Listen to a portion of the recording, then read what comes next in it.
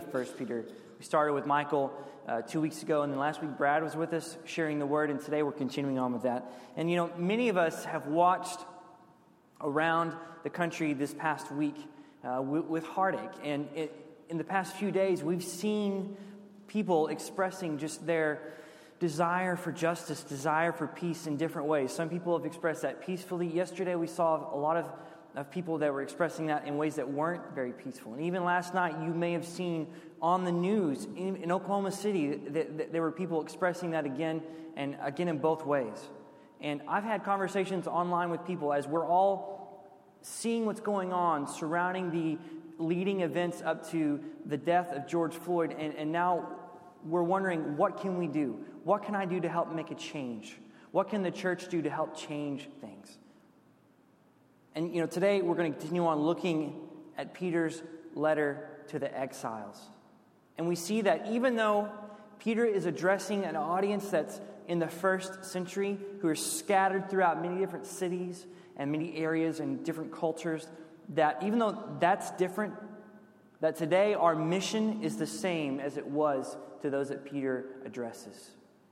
Our mission is the same. We face the same task. And we see this key truth today in this passage, that Christ followers are exiles that carry the presence of God into a lost world that needs the gospel, that needs good news.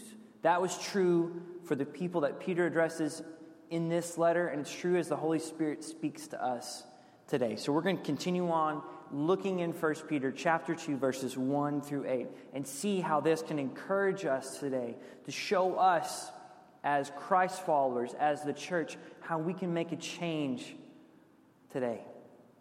Let's read this together. Again, grab your Bible with me, read along. 1 Peter chapter 2. So put away all malice and all deceit and hypocrisy and envy and all slander. Like newborn infants, long for the pure spiritual milk, that by it you may grow up into salvation, if indeed you have tasted that the Lord is good. As you come to him, a living stone rejected by men, but in the sight of God chosen and precious, you yourselves, like living stones, are being built up as a spiritual house, to be a holy priesthood, to offer spiritual sacrifices acceptable to God through Jesus Christ. For it stands in Scripture, behold, I am laying in Zion a stone, a cornerstone, chosen and precious, and whoever believes in him will not be put to shame. So the honor is for you who believe. But for those who do not believe, the stone that the builders rejected has become the cornerstone, and a stone of stumbling and a rock of offense.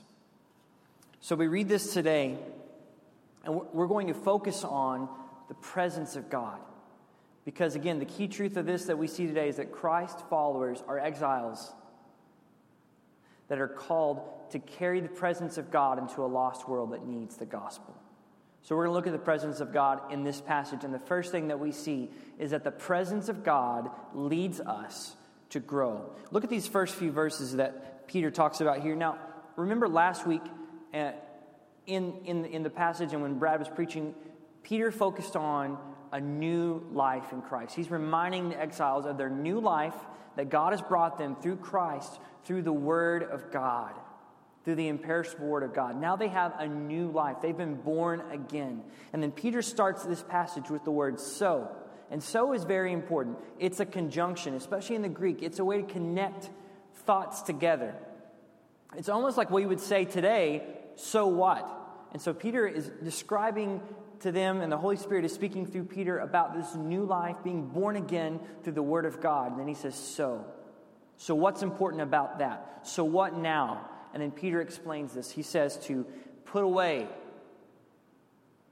all malice, put away all deceit, all hypocrisy, envy, and slander. He's saying, now that you have a new life, now you've been born again, put the old life away. It's time to be different. And not just different, but it's time to be distinct. And Peter is shaping this idea for the exiles, those that read this, and for us today, that we are to be distinct, that we are to live in such a way that reflects the new life that we have in Christ. And you see these things, this list that he puts forth: malice, deceit, hypocrisy, envy, slander. We could spend some time going through that list and describing each of those. But you could also open up your computer, open up your phone, look on the TV, and you see these things at work in the world today. It's the same today as it was 2,000 years ago. That this is the way that the world lives because of sin. And what Peter is saying is, your new life, you've been born again through the Word of God. Now it's time to put those things away. It's time to grow into what God has called you to be. It's time to be different so that people can see Christ in you. In fact, when Peter gives this instruction to put away, then he tells them how to do that. And he goes on to say, like newborn infants, long for the pure spiritual milk, but you may grow up into your salvation. He makes this analogy here that as infants long for the milk from their mother, that Christ followers would, in the same way, long for the Word of God, long for the presence of God to help them to grow. Everything a child needs to grow in infancy comes from the mother. And Peter is saying, in the same way, we're to long for everything that we need coming from the Lord so that we can grow, so that we can become what he's saying here, to put away these things and become different, become distinct. He's saying to long for that. But he also makes this aside. He makes this pause. He says, if indeed you've tasted and seen that the Lord is good. Now, he may be speaking to those that are in the community hearing this letter, who are a part of the community of believers, but they're not in a relationship with God yet. But he also is speaking to those that have experienced the real relationship with God. And he's saying, you know what it means to experience the presence of God. You know how good it is and how much you should long for that and how you shouldn't desire anything else. And so through this, we see as infants long for the nourishment of milk to help them grow, we must long for the presence of God in our lives to help us grow. That's what we see today. And it reminds me of a time with our first child, Ellis, our oldest child, just a few months after she was born. My wife, Courtney, left the house just for a little bit to go run some errands, and Ellis was asleep, and I was there with her, and she woke up. And when she woke up, she was hungry. And when she was hungry, she let me know about it, and I really couldn't do anything to help her. I tried everything I could. I walked her around the house. I rocked her a little bit. I sang to her. That for some reason made her cry even more, but I'm not really sure why. But I even tried giving her a pacifier, and that didn't work. In fact, she spit it out, and it made her cry even more. None of our girls liked pacifiers, and it just seemed to make things worse. But even I had some of milk from Mom that I was trying to give to her, and she didn't want that either. In fact, that made her so upset that she cried herself to sleep. And I was just like, a couple months into being a new dad, and I just failed. I could not provide what my daughter wanted, what she longed for. As believers in Christ, we must long for the presence of God even more than that. We must, when we're away from that, be broken, we need this so much.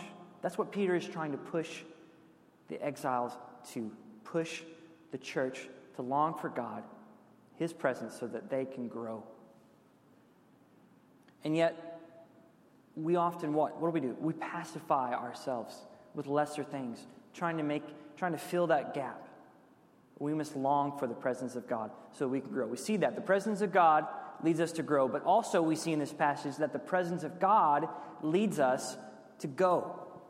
We're looking in verses 4 through 6 again. As you come to him, a living stone, rejected by men, but in the sight of God, chosen and precious, you yourselves, like living stones, are being built up as a spiritual house, to be a holy priesthood, to offer spiritual sacrifices acceptable to God through Jesus Christ. Now notice, Peter continues on, and he uses this metaphor with the Christ followers as living stones. He doesn't focus on physical buildings. He doesn't tell them, go build a church or go build a building that you can meet in. He doesn't put the focus there. He puts the focus on living stones, on the fact that they are the spiritual house of God. If you look back in the Old Testament and in Jewish history, the temple of God was very, very important. It was a symbol of God dwelling among his people. And what God's desire was through that is that his people would go out from there into the world and take his presence into the world. But instead, it became a symbol of the nation, and they turned inward instead of going outward. In fact, by the time of Jesus in the Gospels, we see in Mark 11 that there's a time when Jesus is in Jerusalem, comes to the temple, and he notices that the people there, the Jewish people there, have set up this marketplace in the Gentile court, a place where people that weren't Jews could come and worship in the temple. And they've set it up in such a way that people who aren't Jewish, the Gentiles, can't come in to worship. They're blocked by these people selling things.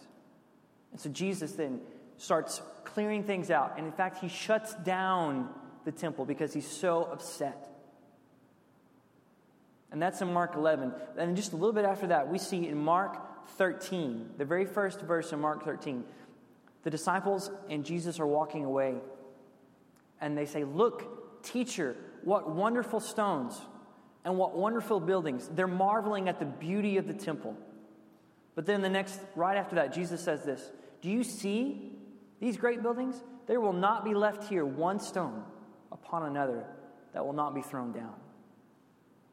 And Jesus knows the truth. That it's not about the physical building, but he knows that the people of God will be the temple of God, that they will carry the presence of God into the world. And so, as Peter says here, as you come to him, a living stone rejected by men, but in the sight of God chosen and precious, you yourselves, like living stones, are being built up. And what Peter is saying here is that you're getting ready to go. You are carrying the presence of God with you. And we must recognize and embrace that identity. We must embrace the fact that we are exiles carrying the presence of God wherever we go. Far outside the walls of our church, of wherever we meet to worship, of our houses, we carry the presence of God wherever we go. Have you ever heard that phrase that the church is not a building, it's a people? Well, if the 2 months that we've just gone through together have not illustrated that perfectly, I don't know what else could. Because we have not been able to be here in our building to worship. We have been the church as a people, connected through, thankfully we're in a day and age where we can connect through technology, but that has been the truth. That we have been the people of God, that the presence of God, we've carried that with us, that we haven't been here to meet. Because the building, although it is great, it is something that is a wonderful tool that we have to meet together and worship, to organize and equip one another so that we can go out and minister. The call of God. And again, the key truth that we see here is that we are called as exiles in the world, people who aren't living in their permanent home, who are outside of their real home, that we are called to carry the presence of God out wherever we go, outside of these walls. So the presence of God leads us to grow. The presence of God leads us to go. And finally, we see in this passage that the presence of God leads us to glow. Now, in verses 7 and 8, as Peter is continuing on in this section, we see that he notices here that he's quoting some Old Testament scriptures that explain the role of Jesus as the cornerstone, that the spiritual house would be built upon. And he's saying that just as Jesus experienced this reaction where people believed in him, but some people rejected him, that people will notice as we go out, that people will notice one way or the other, whether they believe or not, when we are the spiritual stones of the house of God, when we carry the presence of God, that people will notice. And he says it here in verse 7. So the honor is for you who believe, but for those who do not believe. And then he goes to explain about how some people will reject the gospel, will reject the good news. But we also see in other parts of the scripture passages that relate to this. In fact, in 2 Corinthians chapter 3, verses 12 through 18, Paul makes a wonderful challenge to the church in Corinth that relates to this. And if you turn there with me together, we're going to read here what Paul says to them. And Paul says to them this. He says, since we have such a hope, we are very bold. Not like Moses, who would put a veil over his face so that the Israelites might not gaze at the outcome of what was being brought to an end. But their minds were hardened. For to this day, when they read the Old Covenant, the same veil remains unlifted, because only through Christ it is taken away. Yes, to this day, whenever Moses is read, a veil lies over their hearts. But when one turns to the Lord, the veil is removed. Now the Lord is Spirit, and where the Spirit of the Lord is, there is freedom. And here's the kicker. When we all, with unveiled face, beholding the glory of the Lord, are being transformed into the same image from one degree of glory to another. For this comes from the Lord, who is Spirit. Now what Paul is doing, he's referencing Moses in chapter 34 of Exodus. Whenever Moses would go in the tabernacle, he would go into the presence of God and spend time in the presence of the Lord. And when he came out, his face would glow. His face would be so radiant that people would see it and they would literally be afraid. And Moses had to wear this veil over his face to cover up the glory of the Lord radiating off of him, just so people wouldn't be scared. And what Paul is saying here, to connect these thoughts together, and what Peter is challenging in his letter as well, is that the radiance of the presence of God glows from us. We don't hide that behind a veil. We allow God's presence to glow from us, so that when we grow and then we go, then God's glory, His presence, it glows from us. People see it. Now don't miss this though. The key to all this is spending time in the presence of God. Moses didn't glow just because he knew about God. And Paul isn't saying that now that people know who Jesus is, now they glow. And Peter isn't saying that now you have a new life, now you're glowing. He's saying that now it's time, as we spend time in the presence of God, that helps us, that leads us to glow. We must spend time in the presence of God. We must spend time with Him. And that's so important when we spend time with Him and we spend time in worship of Him. And that means both corporately when we're together. It also means personally. We have to spend time with the Lord. Things like prayer and Bible study, meditating on the truth of God, praising God, serving God, sharing about Him. Those are ways that we spend time with Him, ways that we spend time in the presence of God. It's so important that we do that, because that is what causes us to glow. It's what causes us, people to notice Christ through us. It's what causes us to help make a real change in the world. It's the presence of God. There are things that we could try, things that we could do, but without the presence of God, nothing will really change. And so we've seen in this passage today that the presence of God leads us to grow. The presence of God also leads us to go. And the presence of God leads us to glow so that people see. And through all of this, we see, and if we come to conclude that the presence of God leads others to know. And we come back to our key truth, that Christ followers are exiles that carry the presence of God into a lost world that needs the gospel. Today, if you look at the world and we think, what can we do?